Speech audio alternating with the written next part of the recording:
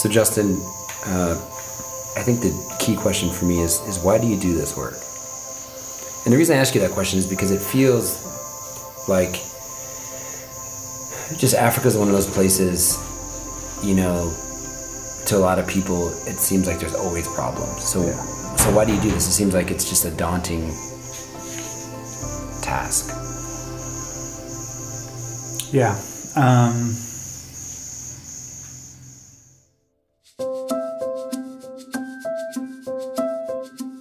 My name is Willis Francis. And I'm Justin Ahrens. And today we want to tell you about an organization called LifeWater International. LifeWater is one of the oldest safe water organizations in the world, helping marginalized people groups in places like Africa and Asia overcome some of the greatest challenges in our world. You know, there are some fires which can be very big, but they're based on grass, dry grass. You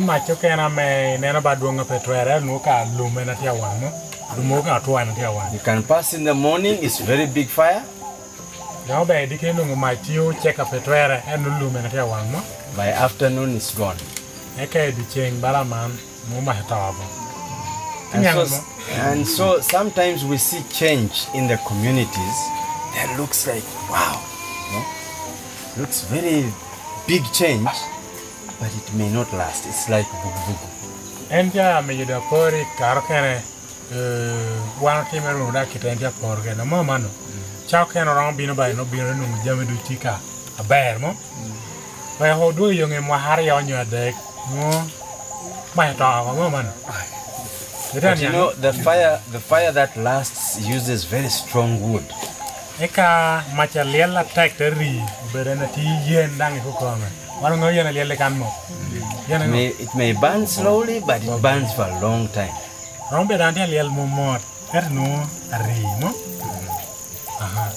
So we want to hear about what you think has really changed in this place.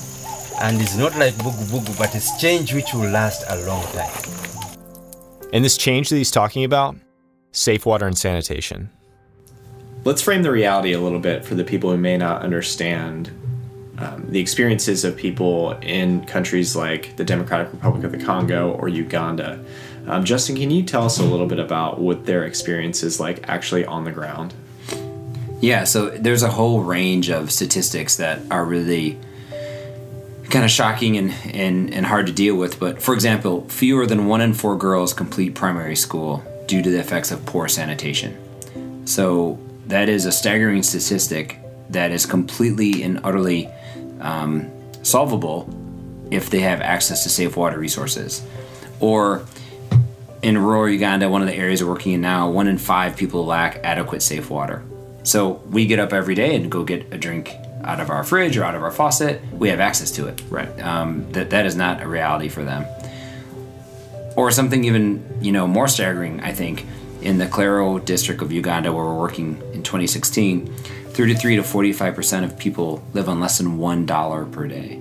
Yeah, it's interesting that you say that because one of the things that LifeWater has realized and they're working to combat is that you really can't have economic development without meeting people's basic nutritional, sanitation, and hygiene needs, as well as clean water. So if we want economic development to happen, clean water and sanitation has to happen first. And to tell you this story, Justin traveled to Uganda in the Democratic Republic of the Congo. Well, Wills, I didn't only travel. I mean, I took several planes, a variety of trucks, and we needed to hike. And I was there to understand the water crisis and what it means to the people that LifeWater serves. And we're going to learn that through the eyes of LifeWater CEO, a guy named Justin Narducci.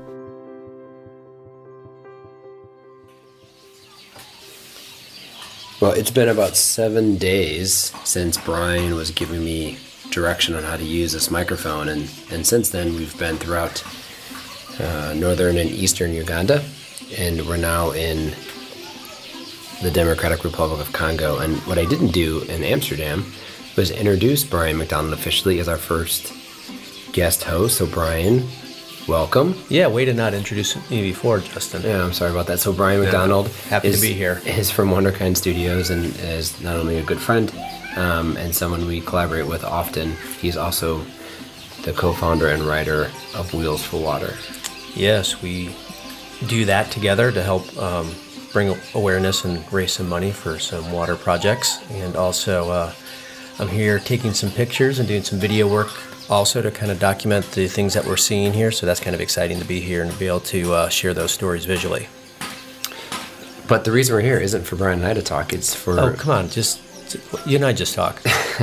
It's for me to introduce a dear friend, someone I greatly admire. And that is Justin Auducci, CEO and president of Life Water. Justin, welcome to Design Of. Guys, thanks for having me on the show. I've listened to every season so far. It's good. Yeah. It's good. Yeah. Justin, why don't you give us a little overview of Life Water? Sure. Life Water is the oldest Christian water development organization in North America. We started in 1977, have this very rich history, having served in over 40 countries and reaching about 2.5 million people with safe water. Right now our activities are predominantly focused in East Africa and Southeast Asia. We're based in California. Wow, it's how many million? A trillion. Trillion. 2.5 million. What an awesome history. And before I forget, I wanted to just let everyone know that we currently are in, how do you say it again? Nebabongo. In the Congo. Yeah. Nebabongo in the Congo. So a lot of the noise you hear in the background are people working on their homes and just the wildlife in the area. Yep.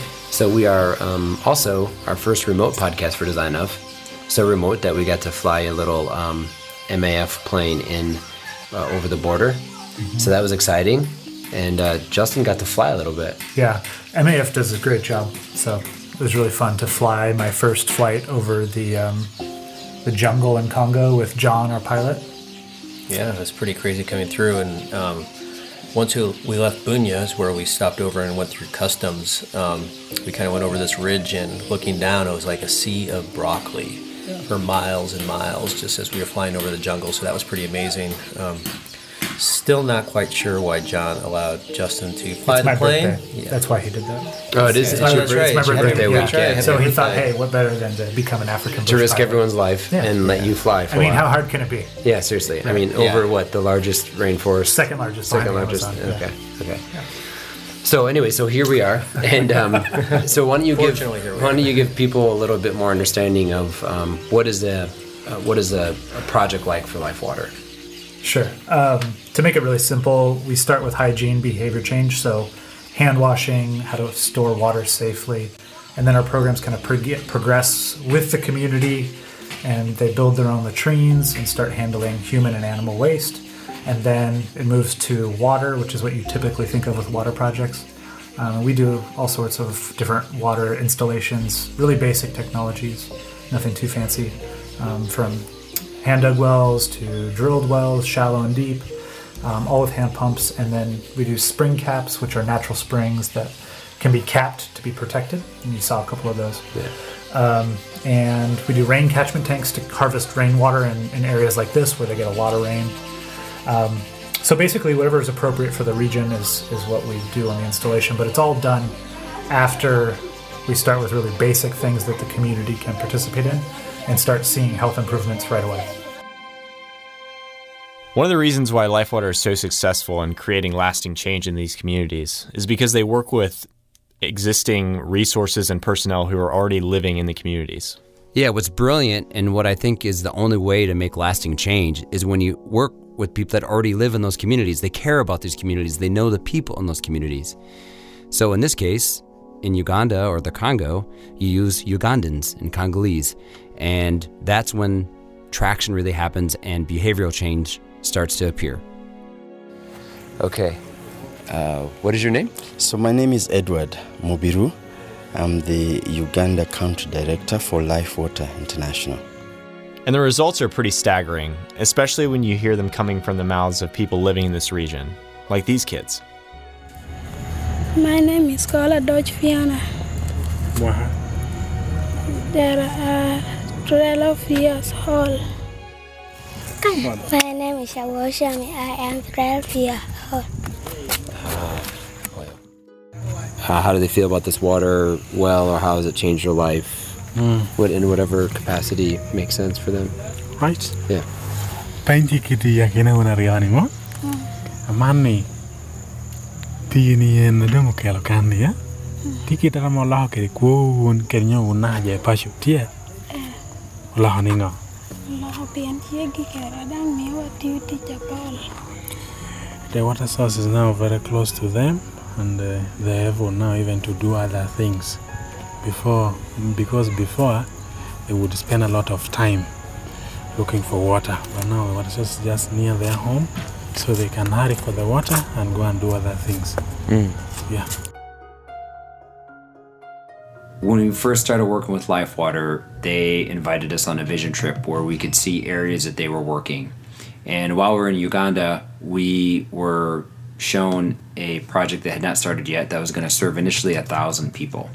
And they told us this amazing statistic, and that is Life Water's figured out for $40 they can give someone water for life. So this initial program was going to cost $40,000. Another thing we observed when I was there was how bikes were used as a tool.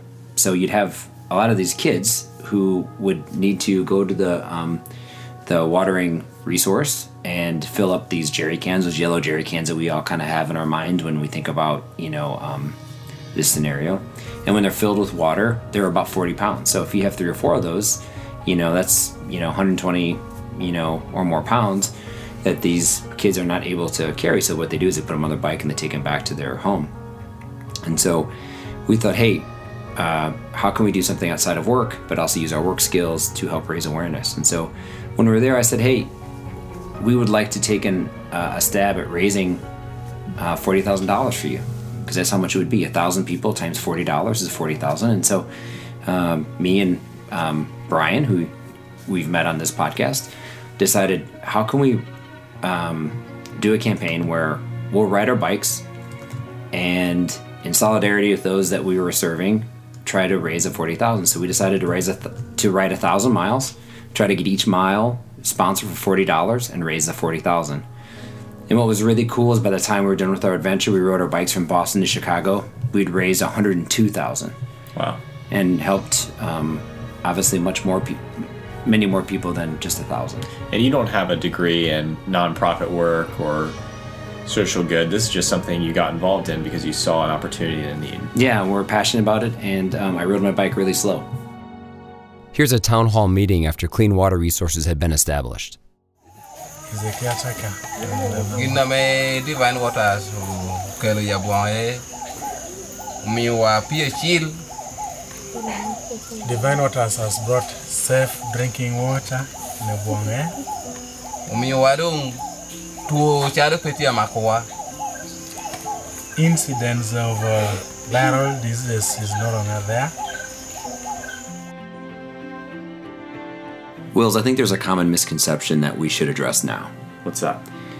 I think a lot of people, including myself when I first started working with Life Water, is the thought of, hey, if I raise money and help put a fresh water resource in a community, then everything will be great. Yeah, people won't get sick anymore, there's clean water. Yeah, and the reality is that these scenarios are so much more complex. Waterborne diseases are those diseases that are transmitted via water or feces in the course of normal life. We would be able to prevent most of those because we flush our feces down the toilet. That's not the case in places like where we are now. So, for example, a fly could transmit, could sit on some open stool somewhere and land on a dinner plate. And you eat off that dinner plate, and everything else in your whole life is safe, but that fly has transmitted a fecal coliform that then you have in your mouth and effectively have a waterborne disease. So that's generally how it works. We can talk about that in great detail, but the consequences are pretty dire. In our world today, as we sit here, we lose 1,600 children every day from what we consider to be preventable waterborne diseases. So every 60 seconds of every single day, we're losing little kids kids under the age of 5 to these preventable waterborne diseases, things that could be addressed with proper hygiene and sanitation and safe water. Again, we can't do that for people. Communities have to develop these behaviors themselves, but we can certainly facilitate those interventions, and that's what we're trying to do. So Justin, before we dig deeper into LifeWater International and Justin Narducci and his story, I want to hear a little bit about how you got involved with clean water projects, because even before I came to Rule 29 or started working on these types of projects, I knew that the culture here was one that was very concerned about design for good initiatives. So how did you get involved initially? Yeah, well, I had met Justin while he was working for another organization, and what was really fantastic is I learned through our collaboration with him the power of design and how we can do projects that actually have a result that could, change people's lives. And that was completely and totally and utterly awesome and exciting. And water projects, or the safe water industry as a whole, we have just found is the most impactful place to invest time, at least we think so, in community development, because if you don't have safe water, or if you don't have water at all, it doesn't matter the other things that you're trying to fix, people are going to be unhealthy. And so we thought, wow, what a great place to be a part is, in the foundational needs of a community. Can you give a little detail? So what's the difference between it sounds obvious, what's the difference between an unprotected and a protected water source? Like, how does that play out? Well, maybe you could give your viewers a little picture tutorial. I can help with that. Maybe we had like a photographer come and show. Oh, that'd be amazing. Idea, yeah. So, but for those who maybe are more auditorily stimulated, oh, nice. You would picture like an unprotected spring, kind of something you would run across when you're hiking in a mountain or on a mountain or something like that. I don't hike, but I've heard of these things happening. Right. Yeah. So animal feces could get into it. It's open, and so there's germs and bacteria and things like that. That's a lot of what we saw today. Children and families who are just drinking from natural spring water that's also shared with animals and with clothes that they're washing. Right, they bathe, wash, and drink it, yeah. But, in some circumstances, that can actually be cut back into the mountain, so you can get closer to the source, and you can cap it with cement, and you create a little pool in there that flows out of a pipe, and then, the pipe can provide this safe water to the community. So that's just one example of something that happens a lot, but not what you typically think of. Sure. So earlier you were talking about you come in and you work with these communities on sanitation and hygiene education, and then you do the water source. So that's interesting to me, because I think most people would assume that you would, put a pump in and then go from there. Why do you do it the way you do it? So it's a good point. Community development is where, instead of just providing something to someone, you allow communities to participate in their own change process, and that's really the heart of what we do, is allow vulnerable children and families to be part of the change that they're trying to see. So they know their kids are sick. It could be a bunch of reasons why their kids are sick, but when you start with really basic things like hand washing, all of a sudden a lot of their illnesses start to go away, because hand washing has a pretty dramatic change on improving health for especially vulnerable populations. And it doesn't cost anything. So they're participating. It's not just somebody doing something for them, but they're actually participating in their own quality of life improvements. They're learning some things, which is always exciting to have new knowledge, and that's why we read and do podcasts and all that kind of stuff. And they're participating in it. They're not waiting for me to come help them, give them a well or whatever. So those principles are really baked into what we do at LifeWater, and so we start with small, manageable things that anybody can do with basically no cost, and allow them to see those successes and then steadily build up to what eventually is their well. They earned it. We just are facilitating that intervention. Yeah, so last week we were traveling in northern Uganda, looking at some different programs, some place where you guys have done work already, and then also some areas that are kind of pre-intervention, where you guys hope to do some work. Yeah. And there's a marked difference that we saw between those communities. Can you kind of paint a little picture for us what those look like? Sure. I think part of it is, I'm going to go back to that worldview concept. So people's outlooks as you talk to them, and that's not even the physical stuff that I'll talk about in a second, kind of the surroundings. But as you talk with people in the post-intervention methodology, they really feel confident. They see problems and they see solutions on their own. In a pre-intervention, it's almost like they're waiting for you to do something. You know, I don't know if you guys remember that. It was kind of like, hey, our water's bad. Why don't you guys come fix that, you know? In a post-intervention, it's like, yeah. And that's just because they're used to people doing that, right? Well, I mean, I don't know. Some level of that. You know, I don't know exactly where that comes from because I think it's different in each context and culture. But yeah, probably some of that. But in the post-intervention, it's like, yeah, we have this and this issue, but we're doing this and that about it. You know, thieves keep stealing our rainwater jar taps, but you know, we've built this little jerry-rigged system so that it'll keep working. You know, that's the kind of mentality we would want to see. People who take ownership and they're solving their own problems, being proactive. So from a worldview standpoint, that's really exciting for us. And then same with toilets, same with drying racks. We saw the drying racks where your pots and pans and those sorts of things would be off the ground, elevated. The sun can help disinfect those. All the rubbish, the trash in the area should be in a pit. Animals should be kind of penned up so they're not defecating all over. There should be no human feces on the surroundings. You know, and obviously the pre-intervention would be kind of the opposite of all that. It's really fascinating to hear which members of the community take ownership of these newly developed safe water resources. A lot of times it's the women, elderly women, the kind of mamas, as we would call them. More and more we've seen local churches taking a lead. I mean, today in the meeting that we were in, I was really excited to hear them talking about how they're sharing these health messages from the pulpit. It's really cool to hear churches talking about poo-poo.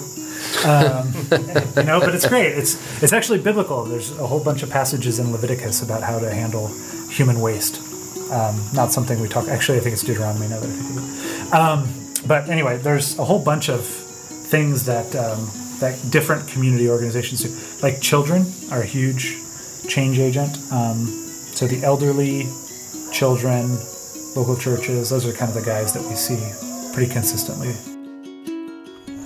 Yeah, so she's just happy to tell us that this water here that has already been constructed is helping them.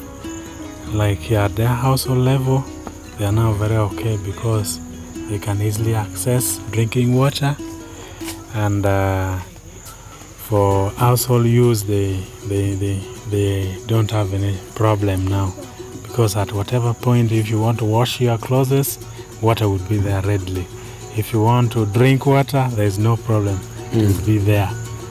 Unlike before, where people would move long distance, and sometimes when you want to drink water, you don't find anything in the storage container.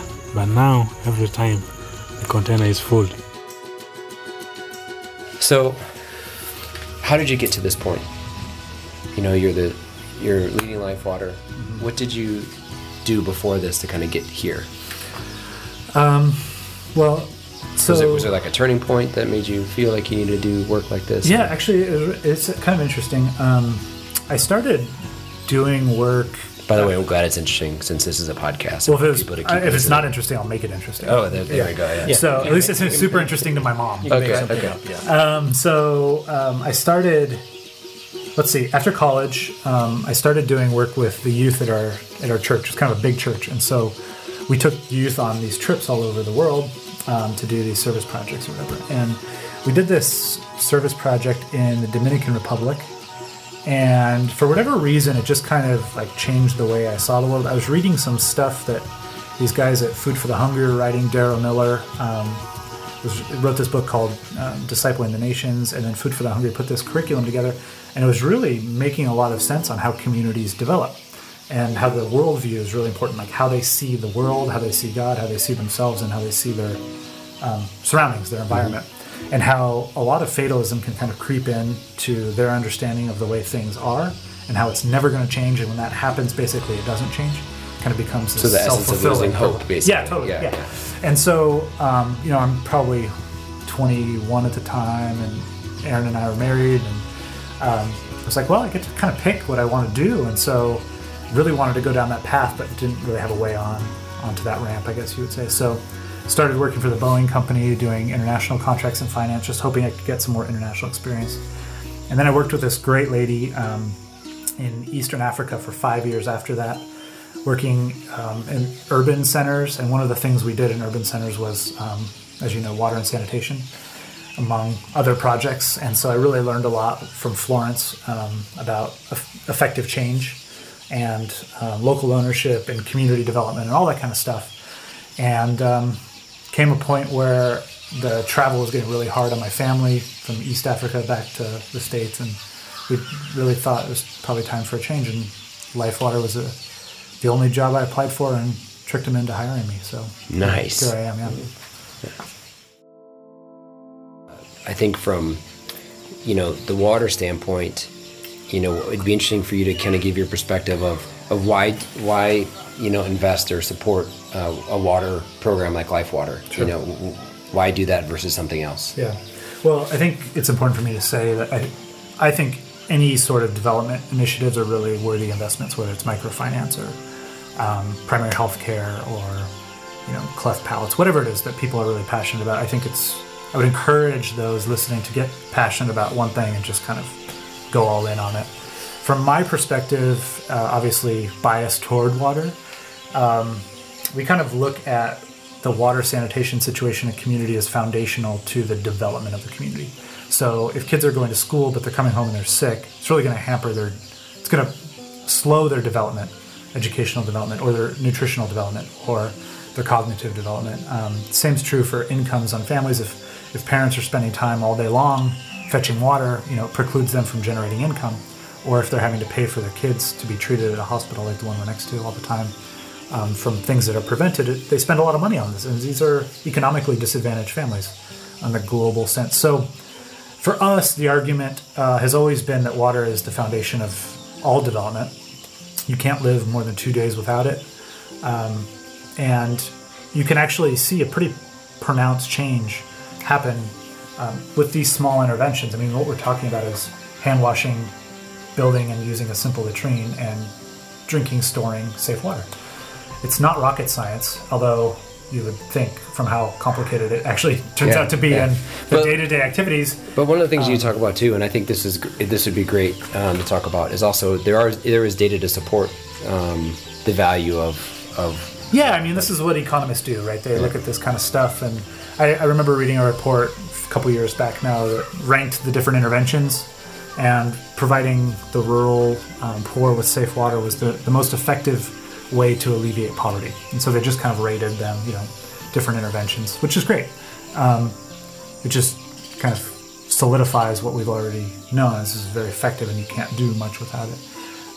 But obviously we aren't, and none of our peers would say that we're the solution to a community's development problem. We're just probably helping that first step up become viable.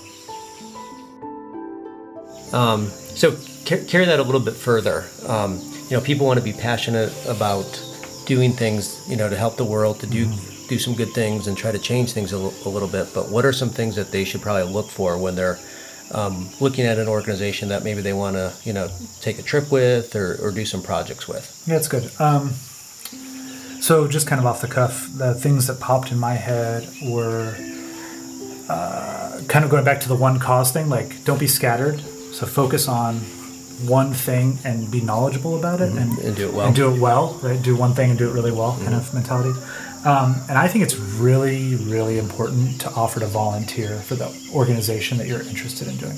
Show them that you're genuinely interested in helping them, whether it's like grunt office work or stuff that isn't in the field, but be willing to do the stuff that nobody else wants to do, because it shows the organization that you're working for that you genuinely do care, and you're not just interested in going over and holding babies, because that's a lot of what we get inquiries on. People want to go and fix stuff, and we're too busy, honestly, to do that. And so we do need help. We do need volunteers. We do need people like you guys, but it shows us on our end that you're really committed when you're willing to do whatever, not just the thing that everybody perceives to be valuable, like the trip or whatever. Yeah, and can we talk about that too? Because I think one important thing that I really appreciated about something you've taught me, and that is a lot of people, let me rephrase that. I think often people want to do these trips because they want to be the ones to build the thing or be the one to hand, the shoes that they collected or whatever it is. Yeah. And that's not something that you guys really promote. And why is that? What's the shift there? Yeah, I would just say it doesn't work for us. I think it can work for other people. For us, because we really focus on local, serving local, we are very much in the background.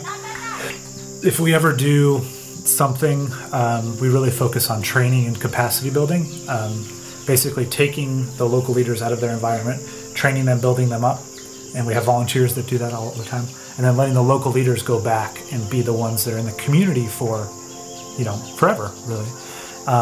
And it brings that continuity of service to the vulnerable families we're trying to serve. Whether or not we want to agree, the trips are transient. And so you have to think about it from the standpoint of what's going to make the most long-term impact. And LifeWater's done a really good job about building capacity of national entities and people, using North American volunteers to do that in a really strategic way. We have a curriculum and all that kind of stuff. Again, I'm not saying everybody should do it this way, but that's what works for us. That's great. So how can people support LifeWater besides, donating, on the website or whatever else? What are some key ways that you would love people to support the work you guys are doing? Well, don't undersell donating. I think it's pretty helpful. I mean, we can't do what you guys have been seeing the last few days without people supporting it. We do have a volunteer program. So if you wanted to volunteer with us, you have to kind of go through this rigorous training process to become a volunteer, which is really great. I think one of the things that we get most excited about is when people advocate for the cause. That really is a great starting point. Learn more about LifeWater, learn more about the cause in general of safe water and preventing waterborne disease, and advocate. Follow us on Facebook. And we're also launching this Donate Your Birthday thing. So if you want to donate your birthday, have people give to our cause instead of giving you, a cranberry pie for your birthday, then that would be great. Is that what you get for your birthday? That's what I get for my Hold on. birthday. Is there such thing as cranberry pie? I've literally never heard of that. I was thinking fruitcake, but a cranberry pie came out. Cranberry pie. Wills, I think it's always interesting to hear about the family life of people who are really passionate about a cause, their work, their day-to-day. And it's refreshing to hear Justin's perspective on how he wants his family to think of his work as he travels all over the world. So you talk about how you travel a lot, and I know that you have a family, a wife and 3 kids. Do you think about the impact that this is making on them? Like, what do you hope your kids see? Wow.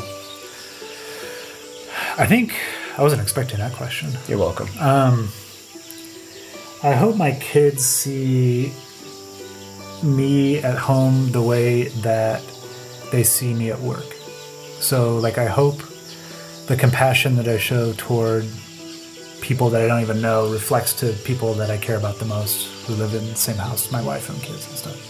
I want them to be genuinely interested in things that are in the world that are bigger than just our little corner of America.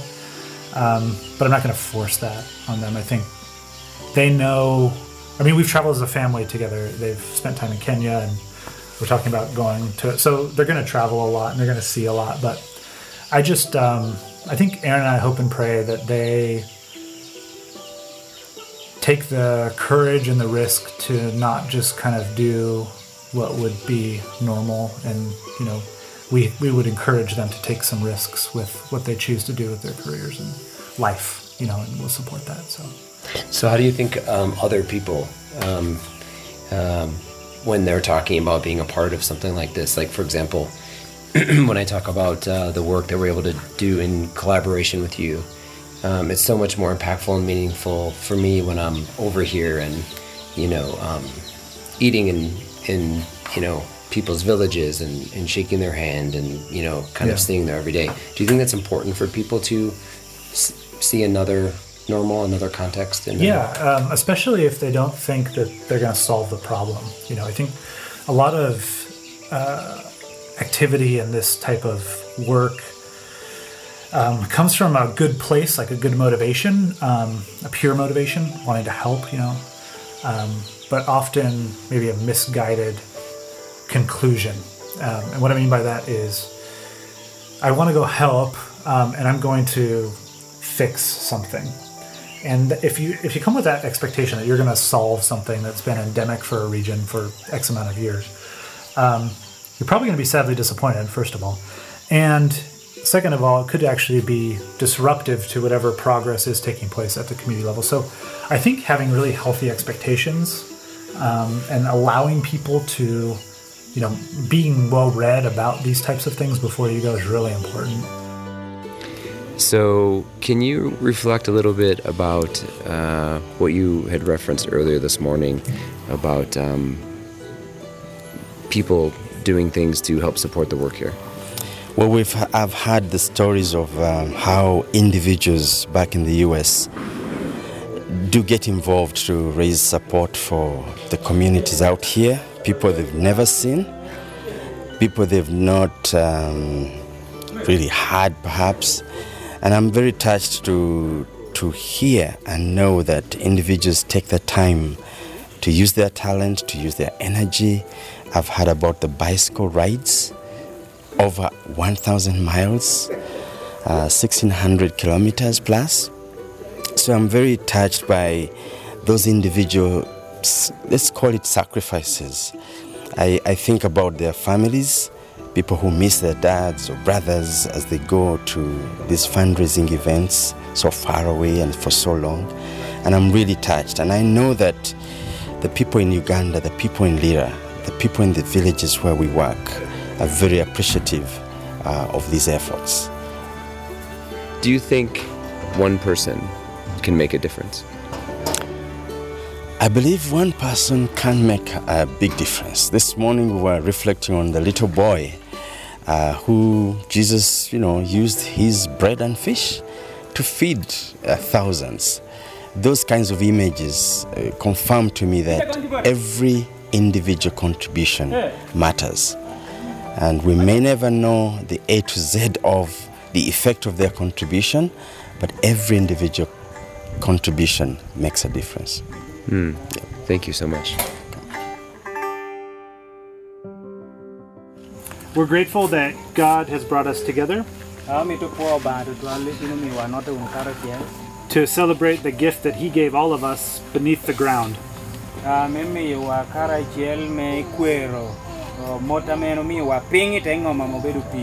All we have to do is bring it up.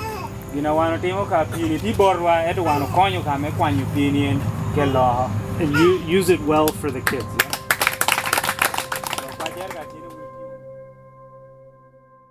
Wills, that was our fourth episode.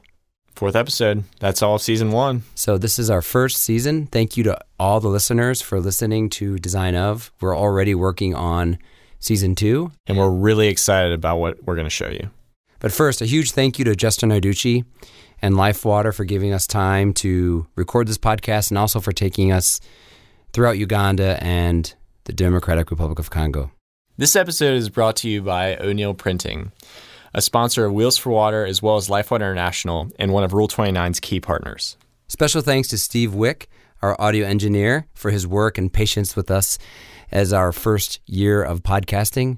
Wills, he's just like a cool glass of water. We'd also like to thank Sleeping at Last for providing most of the soundtrack for our episodes. Be sure to visit designofpodcast.com and follow us on Twitter at designofpodcast. Thanks, everybody, for listening to our first year. Hey, Wills, before we end season 1, why don't you give a little bit more information?